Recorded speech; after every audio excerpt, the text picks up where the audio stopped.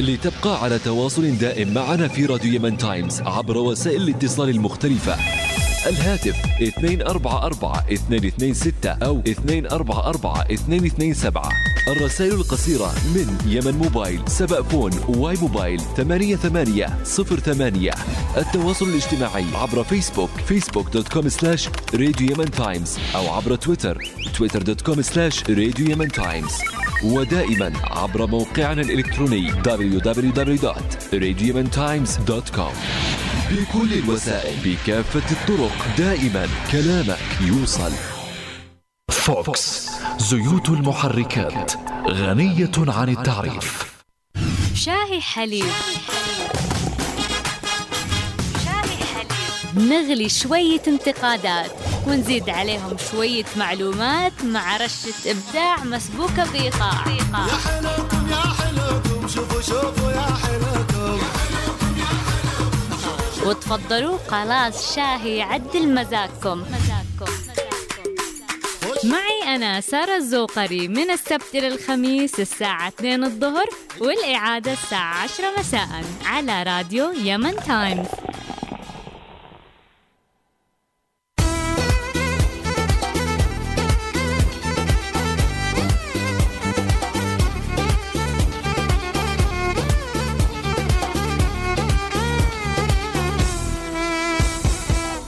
يا ميت أهلا وسهلا بمستمعي راديو يمن تايمز 91.9. إن شاء الله يومكم يكون سعيد، وندعي دعوات كده حلوة مع المطر اللي جالس ينزل علينا في اليومين اللي فاتوا، وإن شاء الله اليوم وبكرة وبعده نتبارك بالمطر ومش نغرق.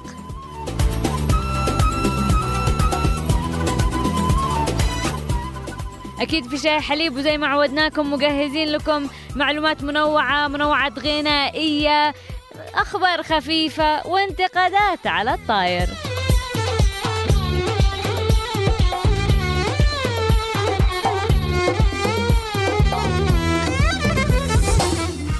كلنا نشوف الكسارات. أشتي أعرف إيش رأيكم بالكسارات، السلبيات اللي تشوفوها أو تشعروا بوجودها داخل المدن الرئيسية. تواصلوا معنا عبر الSMS 8808 من 7 فون واي أو يمن موبايل، أو عن طريق صفحتنا بالفيسبوك facebook.com/راديو يمن تايمز أو /شاهي حليب.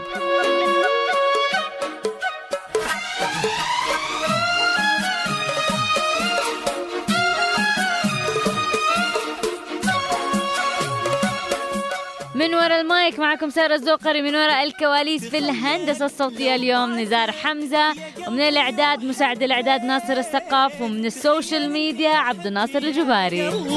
واشتاق أول وأنا ياما عن الزين صديت، كنت أحسب إن الحب تجريح وفراق. تخيل لو طعتك يا قلبي وحبيت، تخيل إني أحب يا قلب واشتاق أول وأنا ياما عن الزين صديت، كنت أحسب إن الحب تجريح وفراق.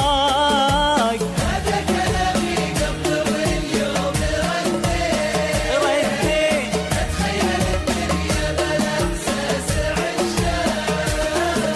هذا كلامي قبل واليوم رديت، متخيل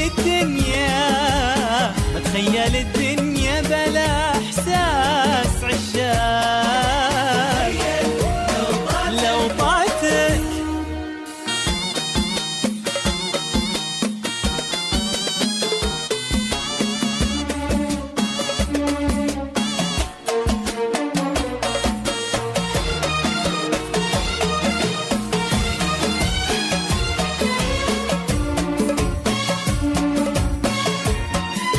ليتك حبيبي عن غلا القلب ما بطيت، كان انفرج همي ولا خاطري ضاق.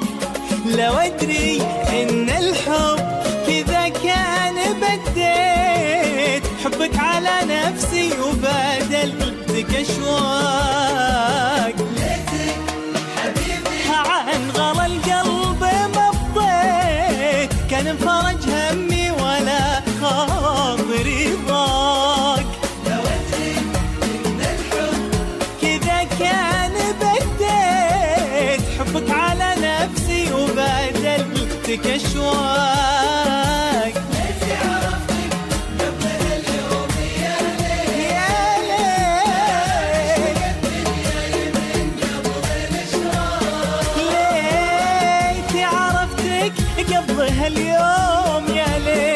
كان اشرق الدنيا. الإزعاج على كل أنواعه إحنا مدمنين عليه. آخ يا عيني، إزعاج بصري من المناظر اللي نشوفها بالشارع، زبالات مرماية في كل محل، طرق مكسرة، إعلانات عشوائية لا في ألوان حلوة ولا أشجار تحسن المنظر، ولا حتى ناس عندهم شوية مسؤولية، ما تلاقيه إلا رامي من الشباك ولا ذاب القاتو على الأرض. قلة ذوق على قلة حياة.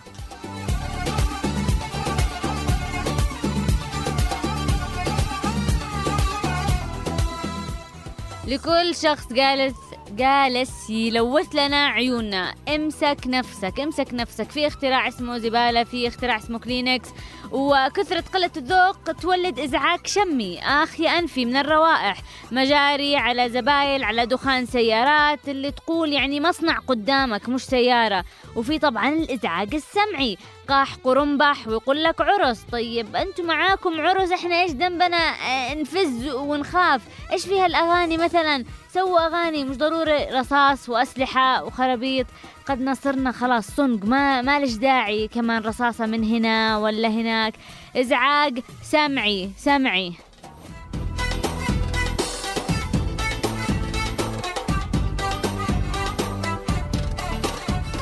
وبالإزعاج السمعي كمان الهورنات مش مقصرة، بيب بيب بيب بيب بيب بيب بيب بيب. الآن اللي يسمعني لو سمحتوا امسكوا يدكم، ما في، مش ضروري نسوي بيب. يعني الناس تعودت على الهورنات، يعني يجلس الأخ يمشي ولا يتفرج بمراية ولا يحزنون إذا أحد بيب له، بعدين بينتبه ويرجع خطه. طب ليش الإزعاج ليش؟ ومن أهم الإزعاج السمعي اللي إحنا جالسين نعاني منه، والسمعي والجسماني والمرضي اللي نشوفه هنا عندنا، هي حضرة الكسارات.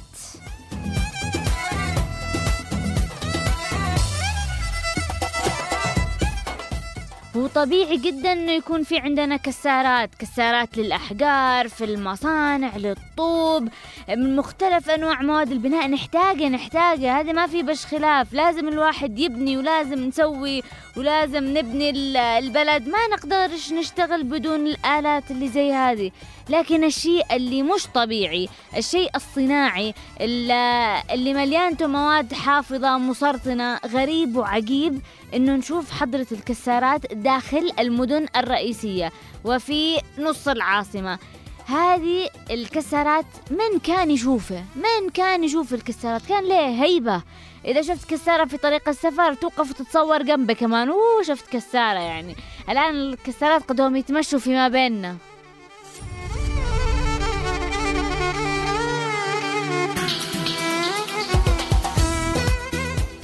مدن سكنية يعني مليانة بالسكان، مليانة إيش سكان، هو صح سكان وكسارات، 2 فيهم حرف السين والكاف، لكن مش لهالدرجة يعني نتلخبط فيهم. ليش عاصمتنا مليانة كسارات؟ وطبعا في الأطراف وهو تشبع مش طبيعي. طيب سؤال، كيف أعطيتوا هدول الناس تصريحات؟ كيف سمحتوا لهم إنهم يسووا كسارات في وسط العاصمة؟ يقول لك فين يروحوا؟ هم ناس طالبين الله، وبعدين هم يوفروا مواد البناء بأماكن قريبة من المدينة. يعني بدل ما تجيب الأحجار والنيس والكري من مناطق بعيدة، نجيب لكم الكسارات لا عندكم. يا سلام على يعني سيرفيس 7 نجوم الصدق، يا سلام عليكم على التبرير هذا.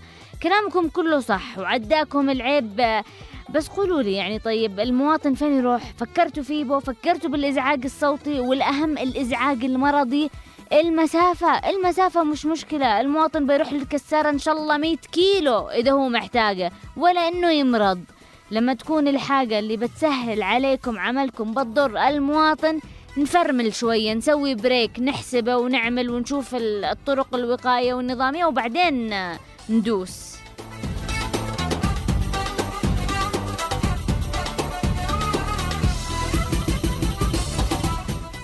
اللي يسمع انه احنا ناقصين مرض، والله مش ناقصين اسباب تزيد علينا. لما تزيدوا علينا الاسباب اللي ممكن تمرضنا، حضرتكم واثقين مثلا بالمنظومة الطبية اللي موجودة عندنا؟ لو دخلنا منافسة في مجال الأمراض على مستوى العالم سنتصدر. من هذا اللي بيطرح راسه براسنا؟ من ننافس ونصف الموضوع. ما فيش مجال واحد يوقف قدامنا ويتحدانا. في كل تقرير عالمي تقريبا يطلع للأمراض اليمن تتصدر المراتب الأولى. أمراض أشكال وألوان من أي نوع، بسيطة خطيرة ما في بش أي شيء. أنواع انقرضت من عند الناس هي عادة عندنا. أمراض غريبة مش معروفة برضو عندنا. نشتي يا جماعة نحاول قدر الإمكان إنه أي حاجة ممكن تسبب لنا أمراض نحاول إنه نتفاداها، لأنه اللي فينا مكفينا.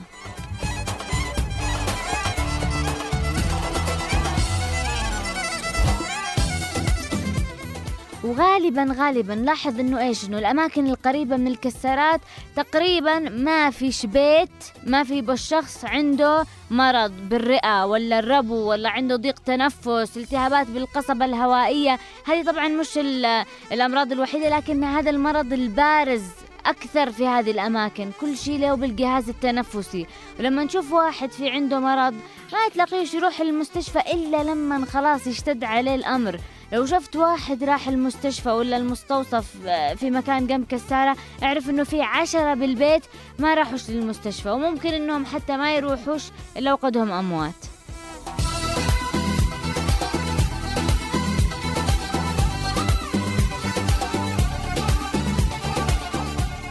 المرض يوصل قبل الكسارة، وفي كثير من الناس اللي ساكنين جنب كسارات يقولون انه في البداية ما شعروش بحاجة، كان عادي الموضوع. بعد سنة ولا سنتين بدأت عندهم الأعراض. يعني في ناس بيظهر لهم تحسس سريع، وفي ناس بيتأخر عليهم. لكن لما الواحد يستنشق هواء زي كده ملوث مليان غبار، يعني مهما قاوم الجسم صميل بيمرض صميل. المرض جايلك.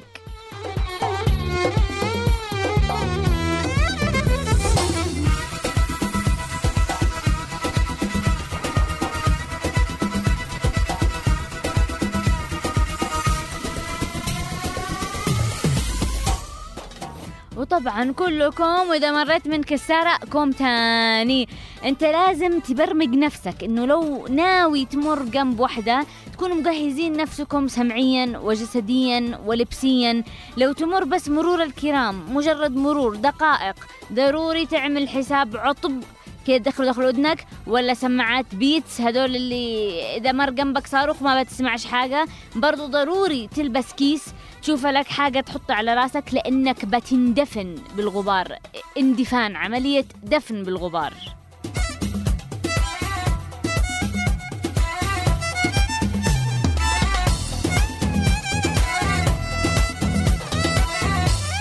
بيحتاج لك هكذا تتاخذ زي ما انت وتنحط داخل البانيو على طول. واكيد طبعا لا تنسوش النظارة الشمسية ولا نظارات سباحة، لانه ما بتشوفوش حاجة قدامكم، كل حاجة بتكون مغطية بغبار. لو في سيارة مبركة قريب من الكسارة تشوف الغبار اللي فوقه يشيله 2 من ابو عضلات عشان يشيلوا الغبار اللي فيه. يعني ضجة وغبار وجلس كحكح لا بكرة. طيب هذا وانت بتمر لمجرد دقائق. تخيلوا كيف بيكون وضع الناس اللي عايشين جنبه.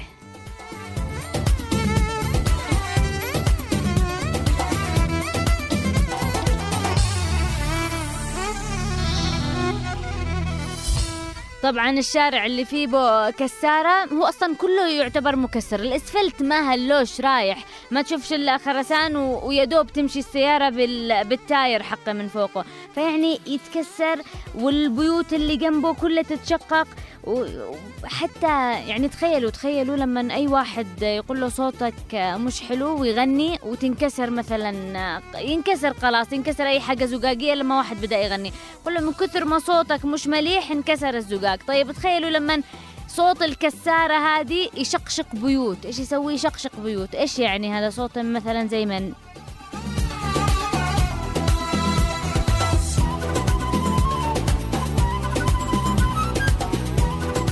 وإذا السيارة الموقفة قريب يعني امتلت الغبار هذا كله، أو أنت الشخص اللي مريت امتليت بالغبار هذا كله، كيف بتكون الرئة حق الناس اللي ساكنين جنبه؟ بتكون أكيد مدفونة ومقبورة بغبار، بتجلس تعلق تنتع نتاع بجد، تعب تعب تعب على الجسم بصورة ما تتخيلوهاش. كيف ممكن يتنقى هذه الكمية الكبيرة من الغبار من الرئة؟ لو بيروح يسوي رياضة قري ساعتين في مكان هواء نقي ويمكن يخفف قليل على الرئة، لكن من اللي بيسوي رياضة ومن اللي بيجلس في البيت يخزن؟ ولا أصلا الأهم فين المكان اللي أقدر أروح أجري عشان أستنشق هواء نظيف وأنقي رئتيني؟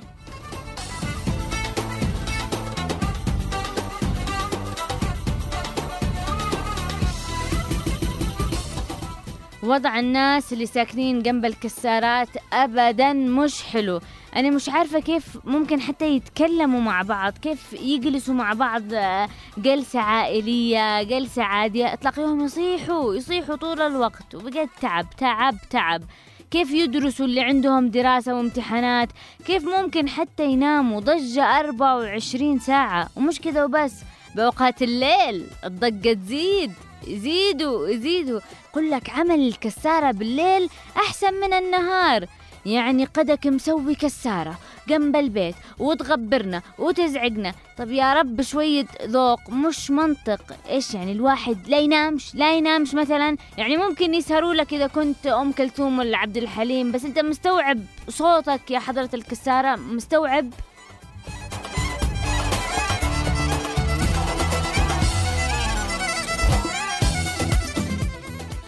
وأكيد يعني لما الطفل يمرض في بيئة زي هذه بجد إنه يقطعوا القلب، ما عندهمش مناعة، تعبانين، مش قادرين يستحملوا.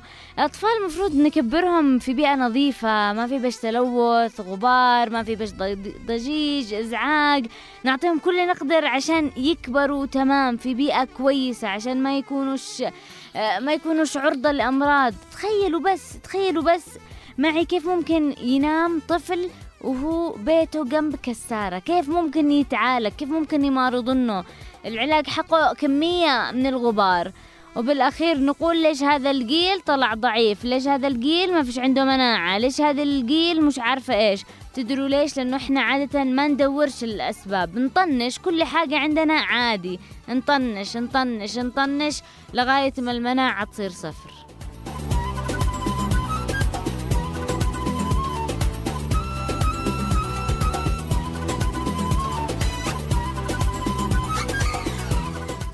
وأنا بجد أتمنى أنه أي عائلة ساكنة جنب كسارات يحاولوا قدر الإمكان يفكروا بالانتقال بشكل جدي، حتى لو بعد فترة. بنفس الوقت أنه حاولوا تحموا أطفالكم، طلعوهم بكمامات، تحاولوا قدر الإمكان ما يتعرضوش لكمية الغبار هذه.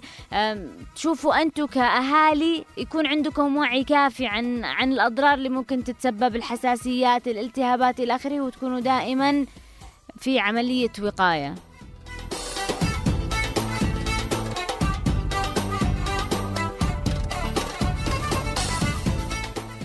احنا عندنا حقوق كثير مهضومة، بس فين هذه الحقوق جنب الحق بالتنفس؟ حقي بهواء نقي، حقي اني اتنفس، اني اشم هواء نقي. يعني الهواء هو حق ربي، ليش توسخوه علينا بملوثات لأول ما لش آخر؟ فينهم أصدقاء البيئة؟ فينكم؟ اصحوا، نشتيكم كذا يكون في عمل قوي من قبلكم داخل اليمن، داخل العواصم. والله انه محتاجين احنا كثير، نشتي نشم شجر، نشتي نشم هواء نقي، نشم فل وياسمين وبخور وروائح حلوة. فينكم يا حقوقيين؟ منظمات المجتمع المدني 12,000 وحدة، يعني 12,000 وزيادة، وما شفت أحد يهتم بحاجة بموضوع زي هذا ممكن يعني قايسين نغششكم موضوع 12,000 اللي منظمات مجتمع مدني. هذا موضوع لو واحدة أو تنتين منكم يتبنوا الموضوع بنكون تمام، واحدة أو تنتين.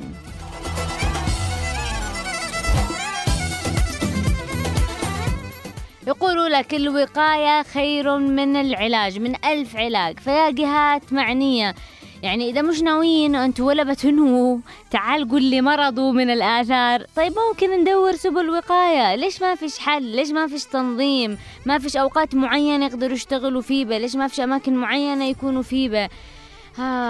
ليش ما نبعدهمش عن الأماكن اللي مليانة سكان؟ المشكلة هذه ما هي مشكلة جديدة، مش أمس ولا قبل أمس، ليه سنين.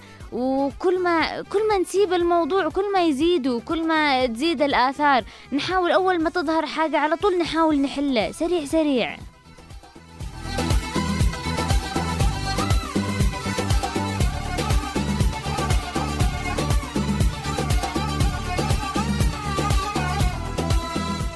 للأسف حتى ما فيش رقابة على الناس اللي ينزلوا إنه مفروض يروحوا ياخذوا غرامة، يعني يسووا لأصحاب الكسارات مثلا مخالفة، ما في رقابة عليهم. طب لو أنا مدير في مكتب وبعت شخص يروح يعطي غرامة لأي شخص كان صاحب كسارة مخالف مثلا، راح يعطيه غرامة. طب لما يرجع الشخص هذا ليش ما اسألوش فين الغرامة؟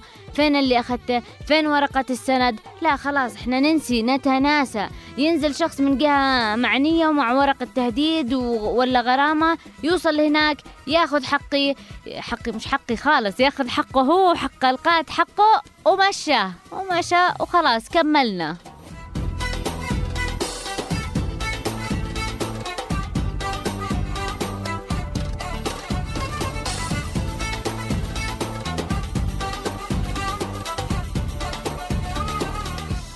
وعادوا أسوأ لما خلاص يصير في اتفاق فيما بينهم، إيش من مبلغ وقع النص بالنص بينه وبينكم. يعني ما فيش مسؤولية، ما فيش حس مسؤولية. هذا اللي احنا نحتاجه من كل شخص جالس يشتغل في أي منصب كان. حسوا بالمسؤولية، حسوا إنه في ناس محتاجتكم إنكم تسووا شغلكم صح، في ناس محتاجة إنه تسووا شغلكم صح.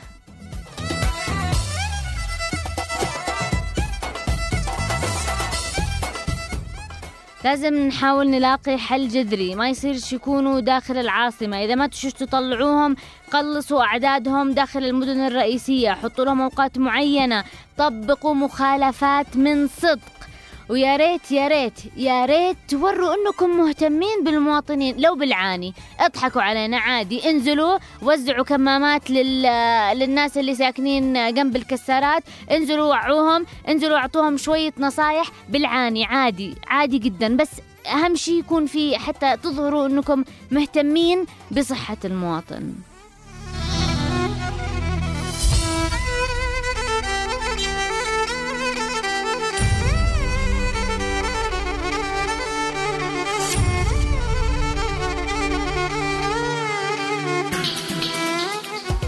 يعني قد الناس خلاص سكنوا وتدبسوا، فيعني انتوا تحاولوا تسووا حاجات من هذه.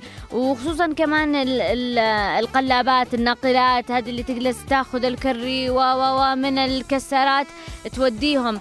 الله يحفظكم لا تكونوش تعبوا حاجة فوق الطاقة، تجلسوا تمشوا في الشارع وكل الحاجات اللي من وقت تجلس تتساقط علينا، انهيارات على الشوارع وعلى السيارات، واحنا بجد مش ناقصين. يعني تذكروني بالقصة هذيك حق زمان اللي يمشي ويترك فتات الخبز من وراه عشان الطيور، وأجت الطيور وأكلنا.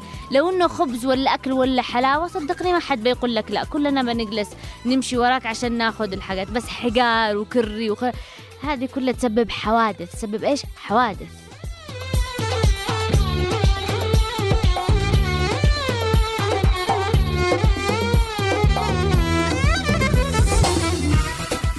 أصحاب الكسارات هذا مش هجوم عليكم، احنا عارفين انه هذا عملكم، والكسارات حاجة مهمة للبناء، لكن مفروض يكون في لأماكن معينة، مفروض يكون في أوقات معينة، لازم يكون العملية منظمة. في كثير من أصحاب الكسارات يقول لك الكسارة كانت في هذا المكان قبل ما المنازل أصلا، يعني البيوت هي المخالفة مش الكسارة. طيب يعني إيش رأيكم مثلا أصحاب البيوت كلهم هذول يعزلوا عشانكم ولا إيش بالضبط؟ عشان تجلسوا براحتكم؟ هذا مش منطق. صحيح إنه عندنا هنا البناء المنازل يكون بشكل عشوائي، ما فيش إشراف على البناء، بس بالأول والأخير خلاص صارت البيوت موجودة، العوائل موجودة، الناس موجودين، لازم يكون في إعادة ترتيب، إعادة تنظيم.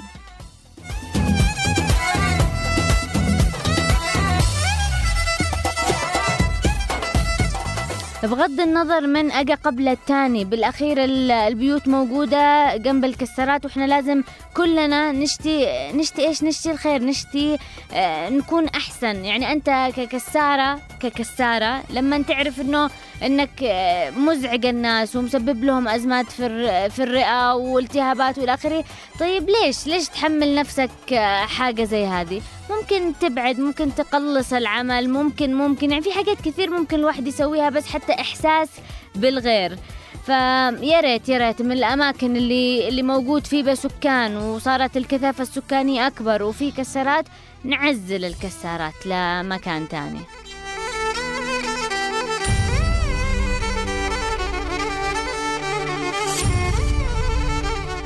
وعشان كده لازم يكون في دوريات، دايما الواحد يشوف فين أماكنهم وإيش اللي انسكن جنبهم وإيش اللي انبنى، خصوصا لو في مدارس، لو في مستشفيات ولا مستوصف، يقول لك على طول عشان أي حد يتضرر من الأضرار على طول يروح للمستوصف ولا المستشفى. لا، لما أنت تكون في منطقة سكنية تصير مخالف ويقول لك أنا عندي تصريح. طيب أنا عارفة أنه عندك تصريح، والتصريح هذا كان من زمان، لكن لما يجي يتجدد التصريح مفروض يكون في يعني إعادة نظر في الموضوع، لأنه بالأخير التصريح هذه الورقة اللي ماسكينه لا بتوقف الغبار ولا الإزعاج اللي يجنن بالسكان.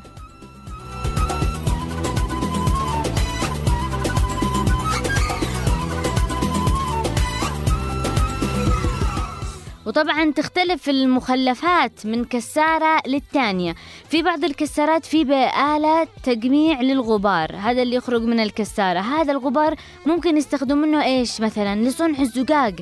هذه الآلة المفروض إنه يعني ما تعطش أي كسارة تصريح إلا بعد ما تكون هذه الآلة موجودة إيش عنده، لأن تأخذ الغبار وممكن نستفيد منه في حاجة تانية، مش كله على العميانة، هذا المفروض. لكن الواقع غير، الواقع إنه في كسارات مولدة للغبار أكثر من الأحجار.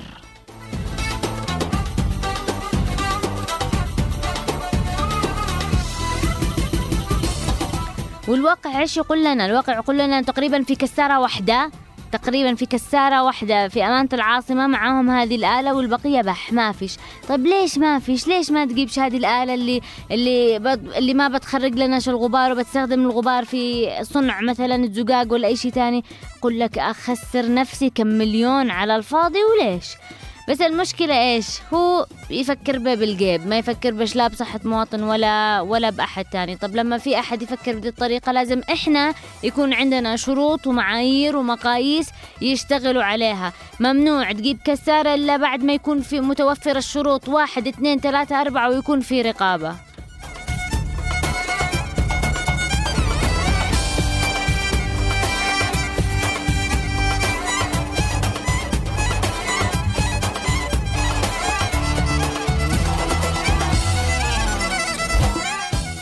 لو الجهات المعنية تخلي الموضوع إلزامي بتضبط الأمور، لكنه نترك الحبل على الغارب هذا كذا ما يصيرش. هذه مشكلتنا، كل واحد يسوي اللي بكيفه، اللي يشتي يدفع واللي ما يشتيش بيدفع حق بن هادي وانتهى الإشكال. هذه المشكلة، حق القات، حق الرشوة، حق بن هادي. متى بنوقف هذه الحاجة الغلط اللي خلاص صارت متأصلة داخل المجتمع؟ أنا مش عارفة.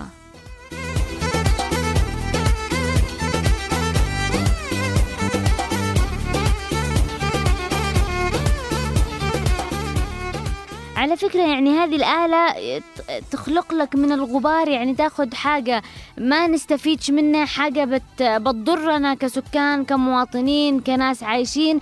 وإيش بتسوي؟ بتستخدم لصناعة زجاج، سفنج، حاجات كثيرة وبالمجان كمان، قدو كده ولا كده طالع الغبار. بس إيش يحتاج لنا؟ يحتاج لنا عقول تفكر. ناقصنا إيش؟ عقول تفكر لا بعيد، عقول تقول أنا بدل ما أجي وأوسخ الدنيا وأجي أضر السكان، أنا إيش ممكن أعمل؟ إيش ممكن أستفيد من هذا الغبار؟ كيف ممكن أستغله؟ هذا اللي إحنا نشتي دائما نفكر، المخلفات، الحاجات اللي إحنا جالسة تضرنا، كيف ممكن نستغله، نحد منه ونستغله في حاجات أخرى.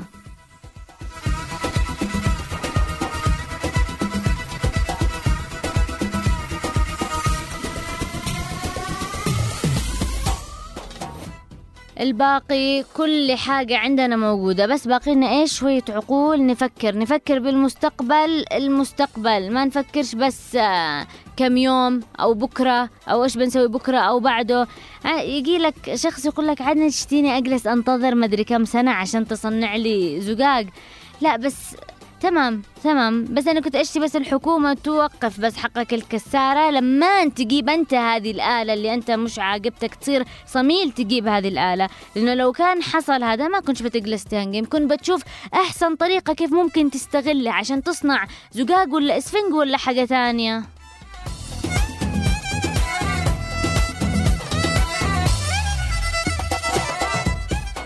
أنا أتمنى أنه تكون الجهات المعنية يكون في عندها عمل أكبر من فقط مهمة أنها تصرف تصاريح. أي تشتي تصريح ولا يهمك، يلا تصريح ورا تصريح بكل المجالات، تدفع فلوس بلاوي عشان تطلع تصريح أكثر من قيمته ب10 مرات.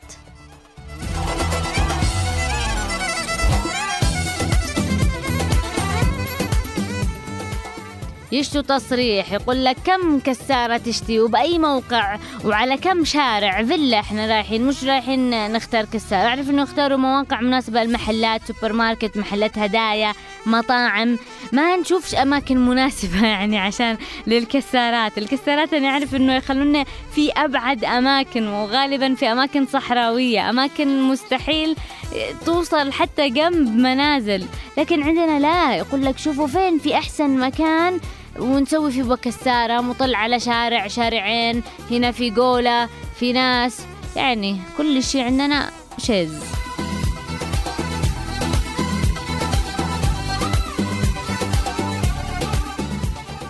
أكيد إحنا صنعاء مثلا هنا معروف أنها منطقة جبلية، والجبال تعتبر مكان إيش؟ خصب للكسارات. يقول لك بشوف لي مكان مناسب بأقرب جبل في قلب العاصمة، كذا بكون ضربت عصفورين بحجر واحد. المواد اللي بشتغل بها من الجبل، والناس اللي بيشتروا مني قريبين من العاصمة، وما حد بيقول لي أي حاجة، ومستعد إنه يدفع ملايين رشوة، ملايين عشان يسوي الكسارة بالمكان اللي هو يشتيه، بس مش مستعد يدفع حتى ريال عشان البيئة ولا عشان المواطن.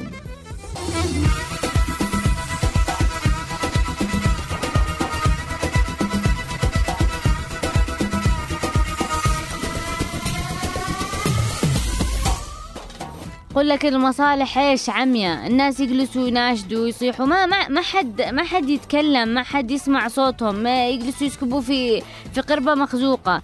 على فكرة بحسب قرار مجلس الوزراء المفروض انه تنقل جميع الكسارات في امانة العاصمة الى خارج الامانة، هذا بحسب القرار. انا ايش افهم القرارات هذه ايش جالسة تسوي؟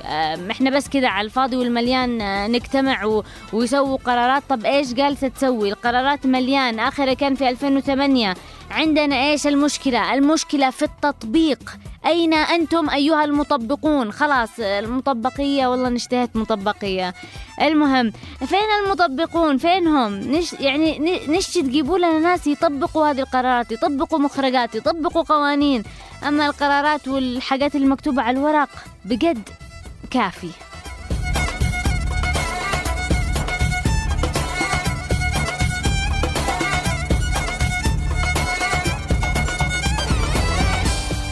أكيد نتمنى أنه يوقفوا الجهات الحكومية يصرفوا تصاريح لأصحاب الكسارات، لأنه هذه تعتبر لعب بأرواح الناس وهذا بالأخير حاجة جالسة تضرنا. إحنا اللي معانا مكفينا الآن، نشتي عملية تنظيم اللي موجودين هنا وعملية حصر، فمش ضروري نجلس بس إيش كل يوم نعطي تصاريح، لأنه الأدخنة الملوثة هذه والغبار اللي ممكن يصدر من الكسارات عامل أساسي لمرض الكثير من الناس. يعني بالأخير إذا أنا لا أستخدم كسارة ولا أحتاج بشيء معين، أنا ليش أشم هواء ملوث؟ ونفس الشيء الناس اللي ساكنين جنبهم، اللي يمروا من جنبهم وإلى آخره. بالأخير حقنا كبشر كناس في هواء، حقنا بس بالهواء، أقل حاجة هواء نقي.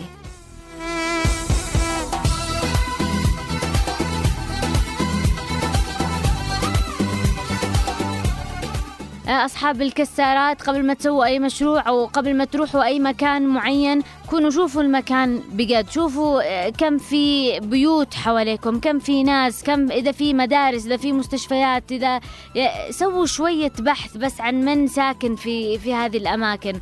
ويا ريت كمان إنه إذا خلاص أخذتوا التصريح ومش عارفة إيش وخلاص وقدوا بتسووا كسارة، انزلوا حتى أنتم من نفسكم ووعوا المواطنين، انزلوا أنتم من نفسكم ودقوا على البيبان وقولوا لهم إحنا الكسارات عملنا من كذا لكذا، بيكون في غبار، بيكون في ضجيج.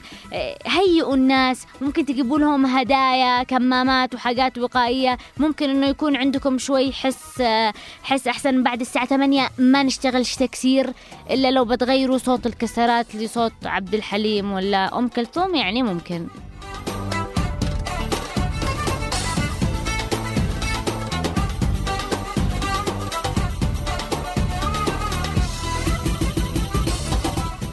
بالأول والأخير مش كل حاجة هي كسب فلوس. الفلوس فين بتروح؟ بشر شوية إحساس لزي هذه القضايا ممكن لو تحسوا قليل، بس يعني قليل بالذنب وما نطنش الموضوع. ممكن تزوروا أقرب مستشفى لمكان موجود كسارة، شوفوا كم عدد أمراض الربو والجهاز التنفس اللي فيه، وهذه حاجة سهلة ممكن أي واحد يسويها. الكسارات معروفة هي فين مكانه، فنتمنى شوية إحساس.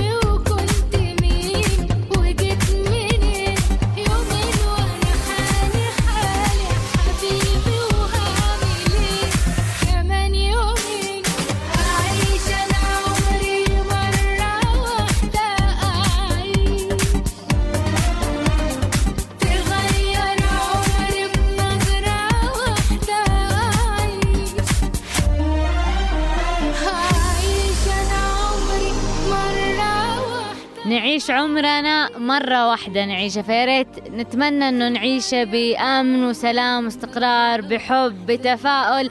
هذا أكيد اللي نتمناه وحنوصل له. أذكركم أرقام الSMS 8808 من سبفون واي أو يمن موبايل. ممكن كمان ترسلوا لنا تعليقاتكم عبر الفيسبوك على صفحة شاهي حليب أو راديو يمن تايمز. فاصل قصير وبنرجع أكيد مكملين معاكم شاهي حليب.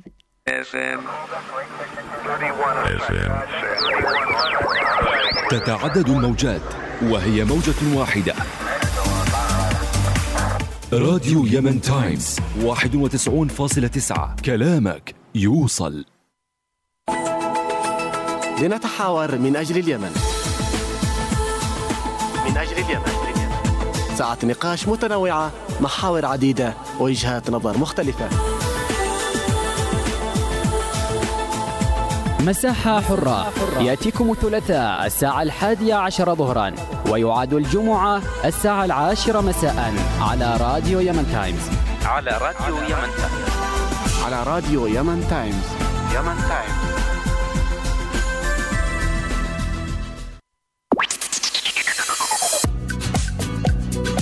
احنا شباب نفكر، نطمح، نعمل وننجز عشان بلدنا، نبادر لنمي مواهبنا ونحقق أحلامنا.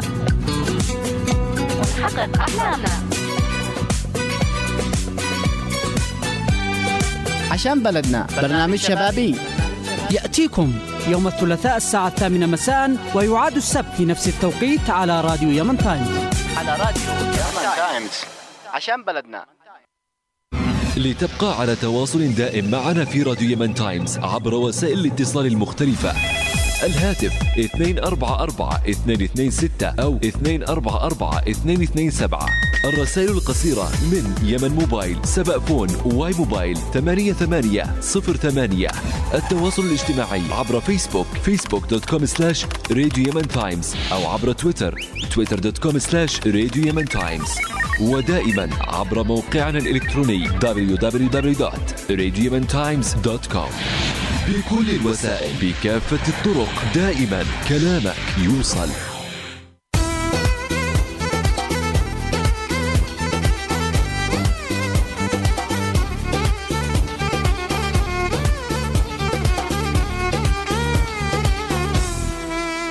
ورجعنا لكم مستمعينا في شاهي حليب على راديو يمن تايمز 91.9. وأقول لك حاجة يمكن تنفعك. معظم الناس تتنفس في اليوم حوالي 20,000 مرة. هذه كمان ممكن تزيد إذا كنت من الأشخاص اللي دائما تمارس الرياضة. فعشان كده احنا لازم نحاول ننتبه قدر الإمكان على الرئتين حقنا، ونهتم فيها ونعتني فيها قدر الإمكان في ظل الملوثات اللي موجودة حوالينا.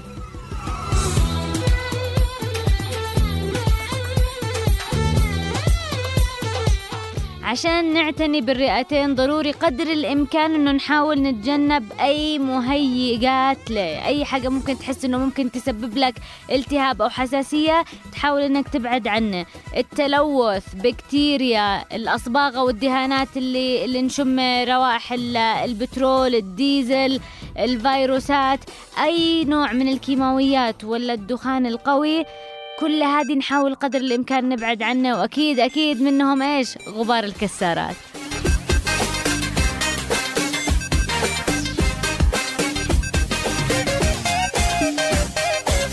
اسمع عيني تدمع، يلا ما سمعت عن بشر عافت عيون النوم، عايش بهم وكدر ما شاف راحة بيوم. هذا أنا يا بشر. وإذا كنت قادر داخل المنزل إنه تجيب فلتر معين، فلاتر عنده كفاءة عشان تنقي الهواء في المنزل، خصوصا في الأماكن اللي موجودة بين مصانع جنب كسارات. هذه الفلاتر ممكن تكون شوية غالية بعض الشيء، لكن بتعطيك حماية أكبر داخل البيت.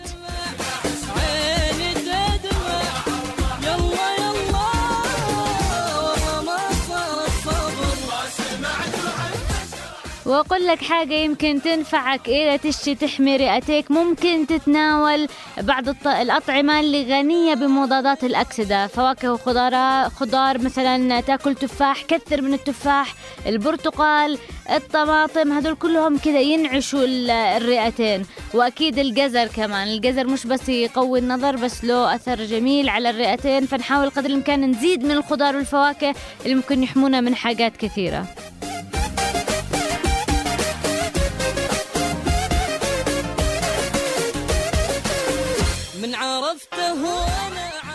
الخضار، أي خضروات خضراء تحاولوا إنه ناكل كثير، جرجير، خس، أي حاجة ممكن تكون مليانة كذا لونه أخضر قلك جدا كويس عشان تحمي من السرطانات اللي تيجي للرئة والقصبات الهوائية والربو.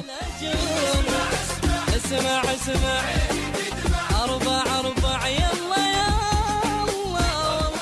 وأقول لك حاجة يمكن تنفعك، الرياضة، ممارسة الرياضة بانتظام تقوي عضلات التنفس، تحسن الجهاز التنفسي. إذا كان في أي مشاكل عندك في الرئتين أو في الربو ما تقدرش تسوي رياضة قوية، ممكن تستشير فيها طبيب، لكن أي رياضة مهما كانت حتى لو كانت مشي.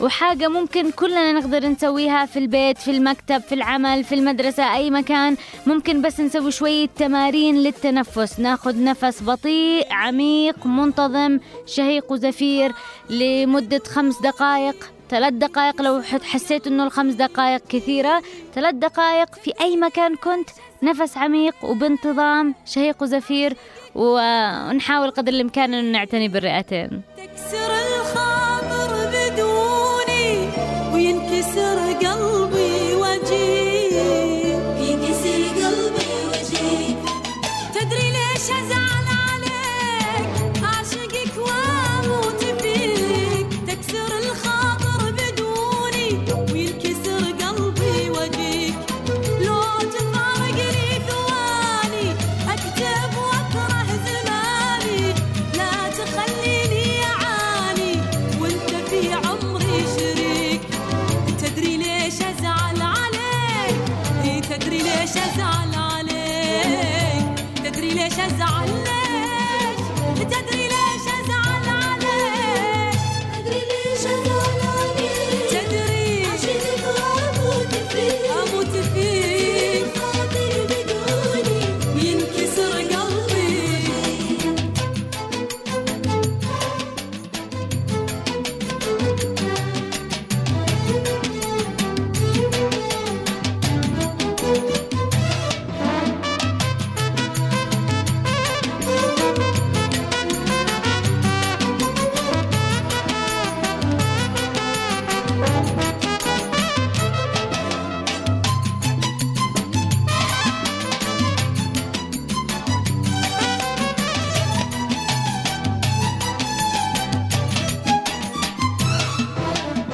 طاعني وقهر ظروفك واسعد أيامي بشوفك، ليش بعدك ليش خوفك، دامي قلبي في يدك، حبك إيمان بعيوني وابتساماتي وشجوني، وانت ما تصبر بدوني، تهتويني واهتويك، تدري ليش أزعل عليك، تدري ليش أزعل عليك، تدري ليش أزعل عليك، وتدري ليش. أما الآن مستمعينا خلونا نشوف إيش قالت لنا العصفورة.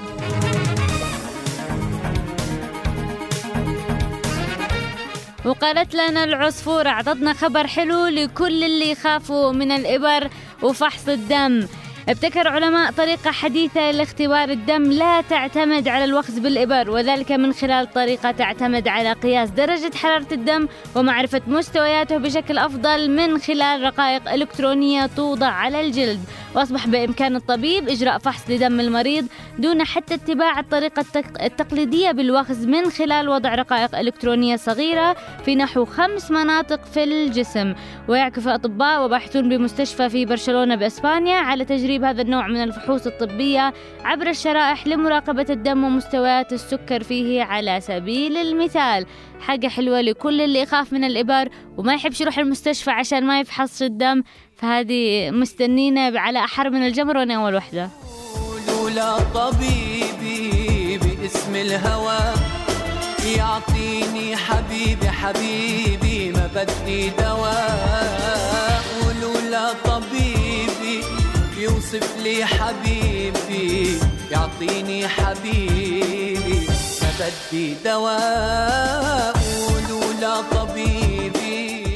وقالت لنا العصفورة عن تقنية تكنولوجية جديدة في مطارات دبي. أطلقت الإدارة العامة للإقامة وشؤون الأجانب في دبي خدمة جديدة تجعل الهاتف الذكي يعمل كجواز سفر للمسافرين، وذلك عن طريق تمرير الباركود من الهاتف الذكي على البوابات الذكية في مطارات دبي. يأتي ذلك في إطار مواكبة الإدارة للتطور التكنولوجي وتبسيط الإجراءات على المراجعين. نتعلم إن شاء الله.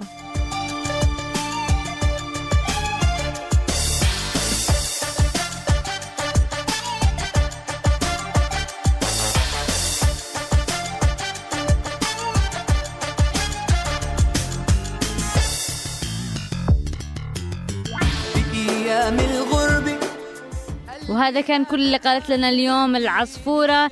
خلونا نشوف الآن مسجاتكم سواء عبر الفيسبوك أو عبر الSMS، ونبدأ بأول مسج معنا اليوم. محمد أحمد حاتم، السلام عليكم. سلام عبر الخط لأغلى إذاعة في اليمن، فقط إذاعة ما تغلط ولا تقبل من المخطئ خطأ، من سيركم ينشط وينساه قلبه ونبض. أما موضوع اليوم مانيش عارف، أنا مسافر. تمنيتي أخت سارة توسعوا البث، وشكرا. تحياتي لكم المستمعين من اليوم ليوم الأحد. الله يحفظكم ويحرسكم، الله يرجعك يوصلك بالسلامة ويرجعك بالسلامة إن شاء الله. يجي الوقت اللي تسمعوا راديو يمن تايمز في كل خطوط السفر.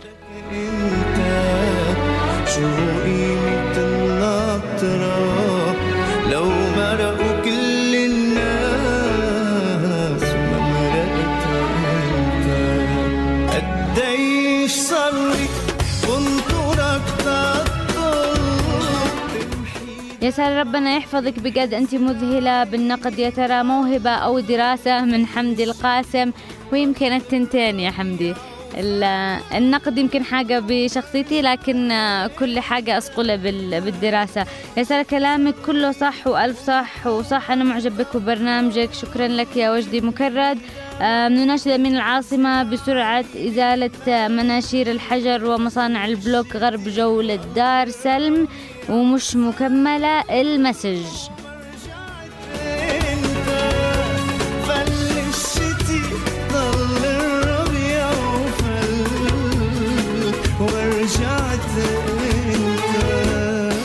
أنت مرأة وطنية، وشكرا على البرنامج. شكرا لك وشكرا على المتابعة. كانت من جندي أو جندية مجهولة. أتمنى أنه دائما تكونوا تكتبوا لي أساميكم.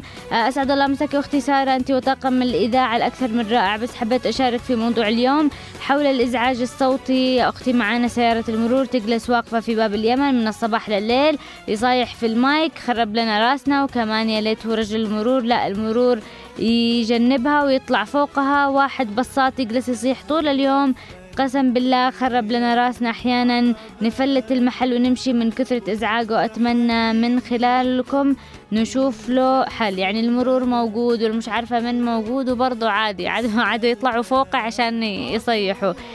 إن شاء الله يكون في حل. السلام عليكم أختي العزيزة. وعليكم السلام. حابين تحطي موضوع مرض الإيدز وكيفية التعايش معه. تحياتي لكم مبارك الحجاجي.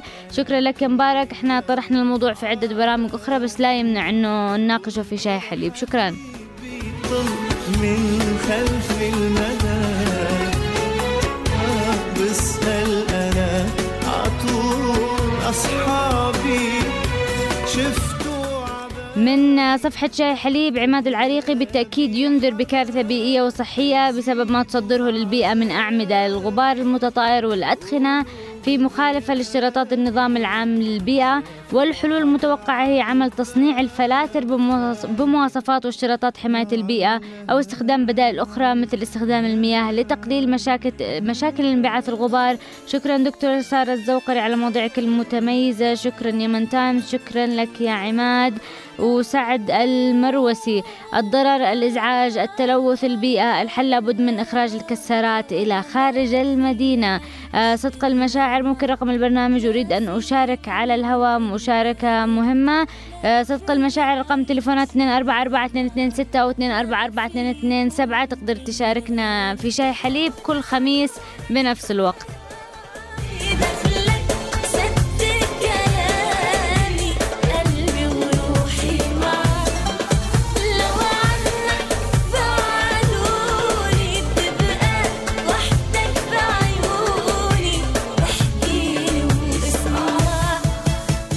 علي العربي بن السعيدة، أضرار تلويث الهواء وأمراض الربو والصدر بالإضافة للإزعاج، والحل جعل هذه الأماكن خالية من السكان لأن وجودها ضرورة. أو هشام حمران، الواجب على الدولة فرض هيبة القانون وتقوم بإزالة الكسارات والمصانع وجميع مصادر التلوث من المناطق السكنية. شكرا أستاذة سارة على هذه المواضيع الساخنة التي تهم المواطنين. لا شكر على واجب. محمد فاضل الفرزعي، السلام عليكم. وعليكم السلام. تسلمي أخت سارة على هذه المواضيع الرائعة. أضرار الكسارات لا حدود لها، وعمر اللي جوارهم كسارات ما يشوفوا خير. تحياتنا لك. واثق الصيادي، السلام عليكم مذيعتنا الرائعة والمتألقة دوما، أسعد الله أوقاتكم. بالنسبة للكسارات موضوع في لب الاهتمام، أشكركم على حسن اختياركم. الكسارات ملوثات للبيئة وتسبب ضوضاء وضجيج، ونطالب من الجهات المختصة أن يبعدوا الكسارات من العاصمة حفاظا على الناس.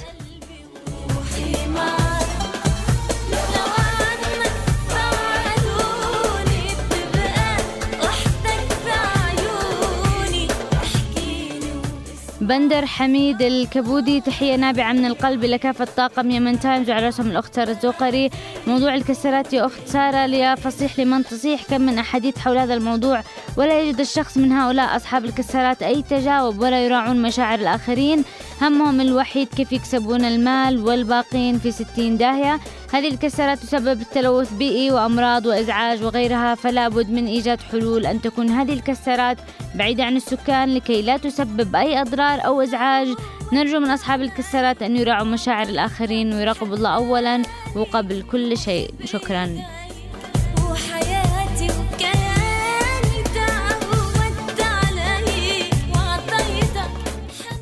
فايز، الجبال مليانة خارج المدن، ليش ما يمنعوهم داخل المدن ويعطوهم جبال خارج أي في الأرياف، وهكذا سكحنا الأمراض والضجة. وشكرا يا سارة.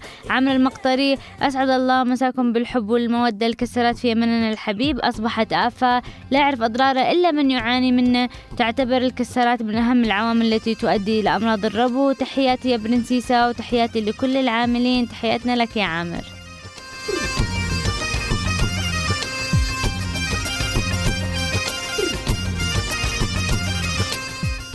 نبيل القاسمي، ليش جبتوا هذا الموضوع؟ عاد احنا نفكر هذه الأيام نجيب كسارة لقريتنا، لأنه أهل القرية حقنا ما فيش معهم كسارة من زمان.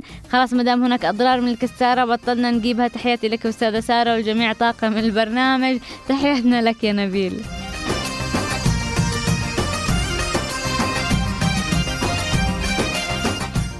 ماجد الجماعي، مساء الأجواء الساحرة والغيوم الماطرة. الأضرار التي تسبب الكسارات خطيرة. التلوث البيئي جلب كثير من الأمراض خاصة أمراض الصدر من هذا التلوث بالإضافة للإزعاج. الحلول هي إزالتها من داخل المدن إلى خارج المدن، مناطق خالية من السكان. وتحيات الجميع. تحياتنا لك يا ماجد. عاقل حارتنا، يسعد مساكي سارة وكل المستمعين. بعد غياب طويل بسبب الاختبارات الجامعية عدنا لكم ولإشراقتك وابتسامتك والنقد البناء. أما موضوع الحلقة رسالتي لهم الطعن في الميت حرام. وشكرا، إن شاء الله تكون حليت تمام وتطلع الشهايد مشرفة وبالتوفيق. طول الليل وقاس الويل شربت واشكال الوان. أبو أريج أسعد الله أوقاتكم وجميع المستمعين. فعلا لها أضرار كبيرة، وأيضا مصانع السمنت مثل عمران، ولكن الكسارات وغيرها لا تكون إلا في المناطق الجبلية، لهذا هي في أماكنها الصحيحة. الخطأ تواجد البشر في الجبال، وكيف بنسوي عندما التنقيب عن المعادن في الجبال كما صرح الأخ الرئيس. ولهذا أرى أنكم تنقلوا المناطق الساحلية وتفعلوا فيها المدن وسيعة وقابلة للتخطيط والتوسع والعمران، وتعيشوا يا شعب اليمن وحتى أكسجين أكثر من الجبال، واتركوا الجبال مساكن القرود. فالخطأ أصلا في تصميم المدن عندنا في أماكن خطأ من وقت الأجداد، الله يرحمهم. دمتم بتفاؤل وأمل ونجاح، حفظكم الله من اليأس والإحباط والهروب. وكل المستمعين الكرام قال حاجة يعني أبو أريج إنه الكسارات موجودة فوق الجبال والناس هم اللي راحت. هو ممكن يكون هذا صحيح، لكن احنا نزيد التعداد السكاني عندنا يزيد، فالمدن بتصير أكثر وأكثر، والهواء النقي حلو فوق الجبال كمان. لكن أكيد نحاول إنه يكون في تنسيق بين عملية التخطيط للمدن. ضروري إنه نبدأ بالتخطيط، لأنه التخطيط اللي ماشيين فيه بقى غلط.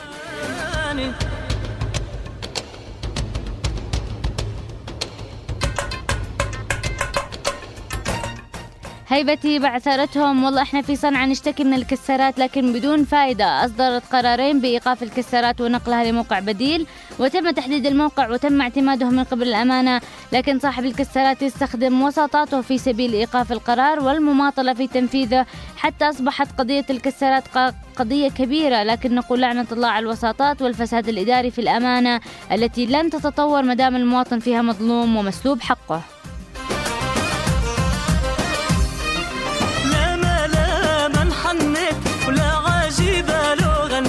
نفسي نشوف القرارات تطبق على أرض الواقع، نفسي تطبيق. محمد خالد مسواك، الإزعاج وهذا يهون جنب الغبار الضار اللي يدخل الرئة بسبب نعومته، والأفضل يخرجوهن من المدينة من مصانع البلوك وغيرها من المعامل المزعجة.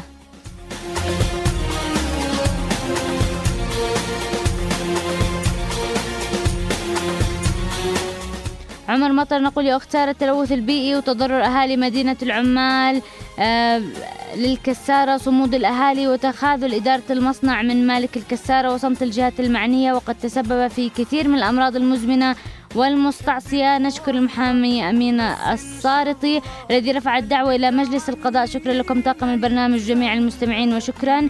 مدينة العمال بباقل، هذا عمر مطر يتكلم عن مدينة العمال في باقل. هيبتي يزيد يقول أصحاب الكسارات لا يملكون تصاريح مزاولة المهنة، إضافة إلى وجود بعضها في بطون الأودية وما يخلفه البعض الآخر من الأضرار الصحية على المواطنين لقربها من التجمعات السكنية. وحول إعطاء صاحب الكسارات مهلة محددة لتفادي هذه الملاحظات الجهات الأمنية أنه لا يملك هذا الأمر، وأن الجهات العليا هي المسؤولة عن ذلك.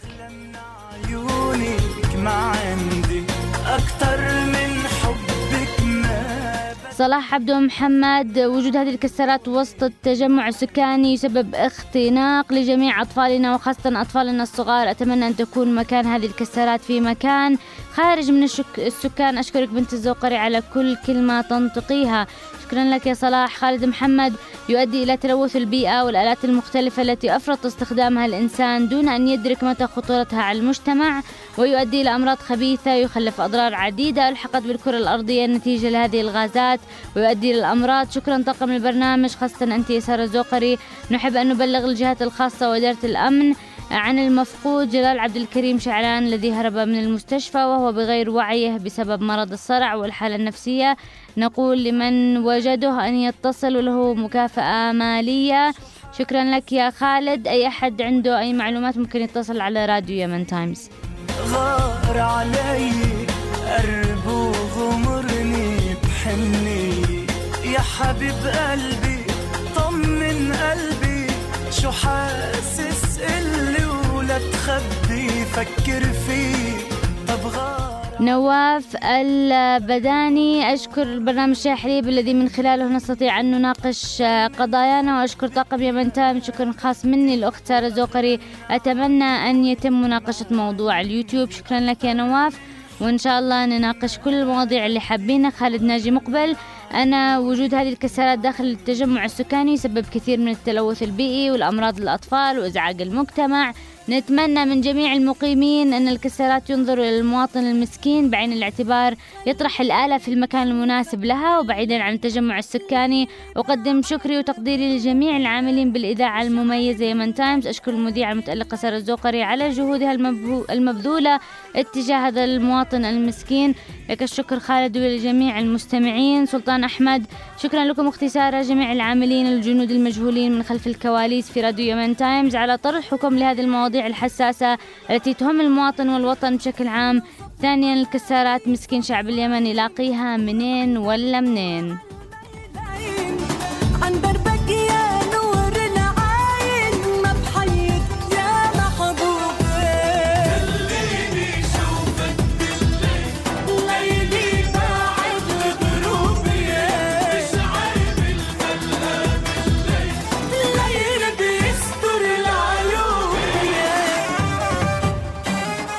شكرا لكم مستمعي راديو يمن تايمز. آخر مسجات ناخذه: التلوث يسبب سرطان الرئة من عزيز الحميري. شكرا على البرنامج الحلو. سوق باص المرور سرق، بس مش واضحة المسج. عبر يمن تايمز نناشد إزالة مناشير الحجر ومصانع البلوك غرب، وبرضه مش مكمل المسج. شكرا لكم مستمعينا على تواصلكم الدائم معنا.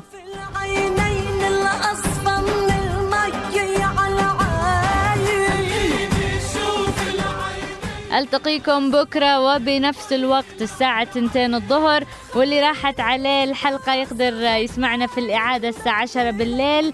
وأنتظر مكالمتكم مباشرة بكرة الخميس الساعة 2 الساعة 3.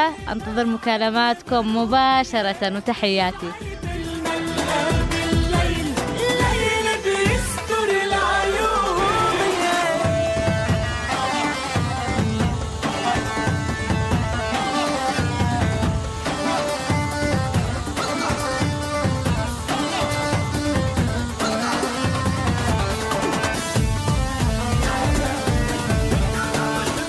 كنت معاكم سارا الزوقري من الهندسة الصوتية نزار حمزة، وتحياتنا.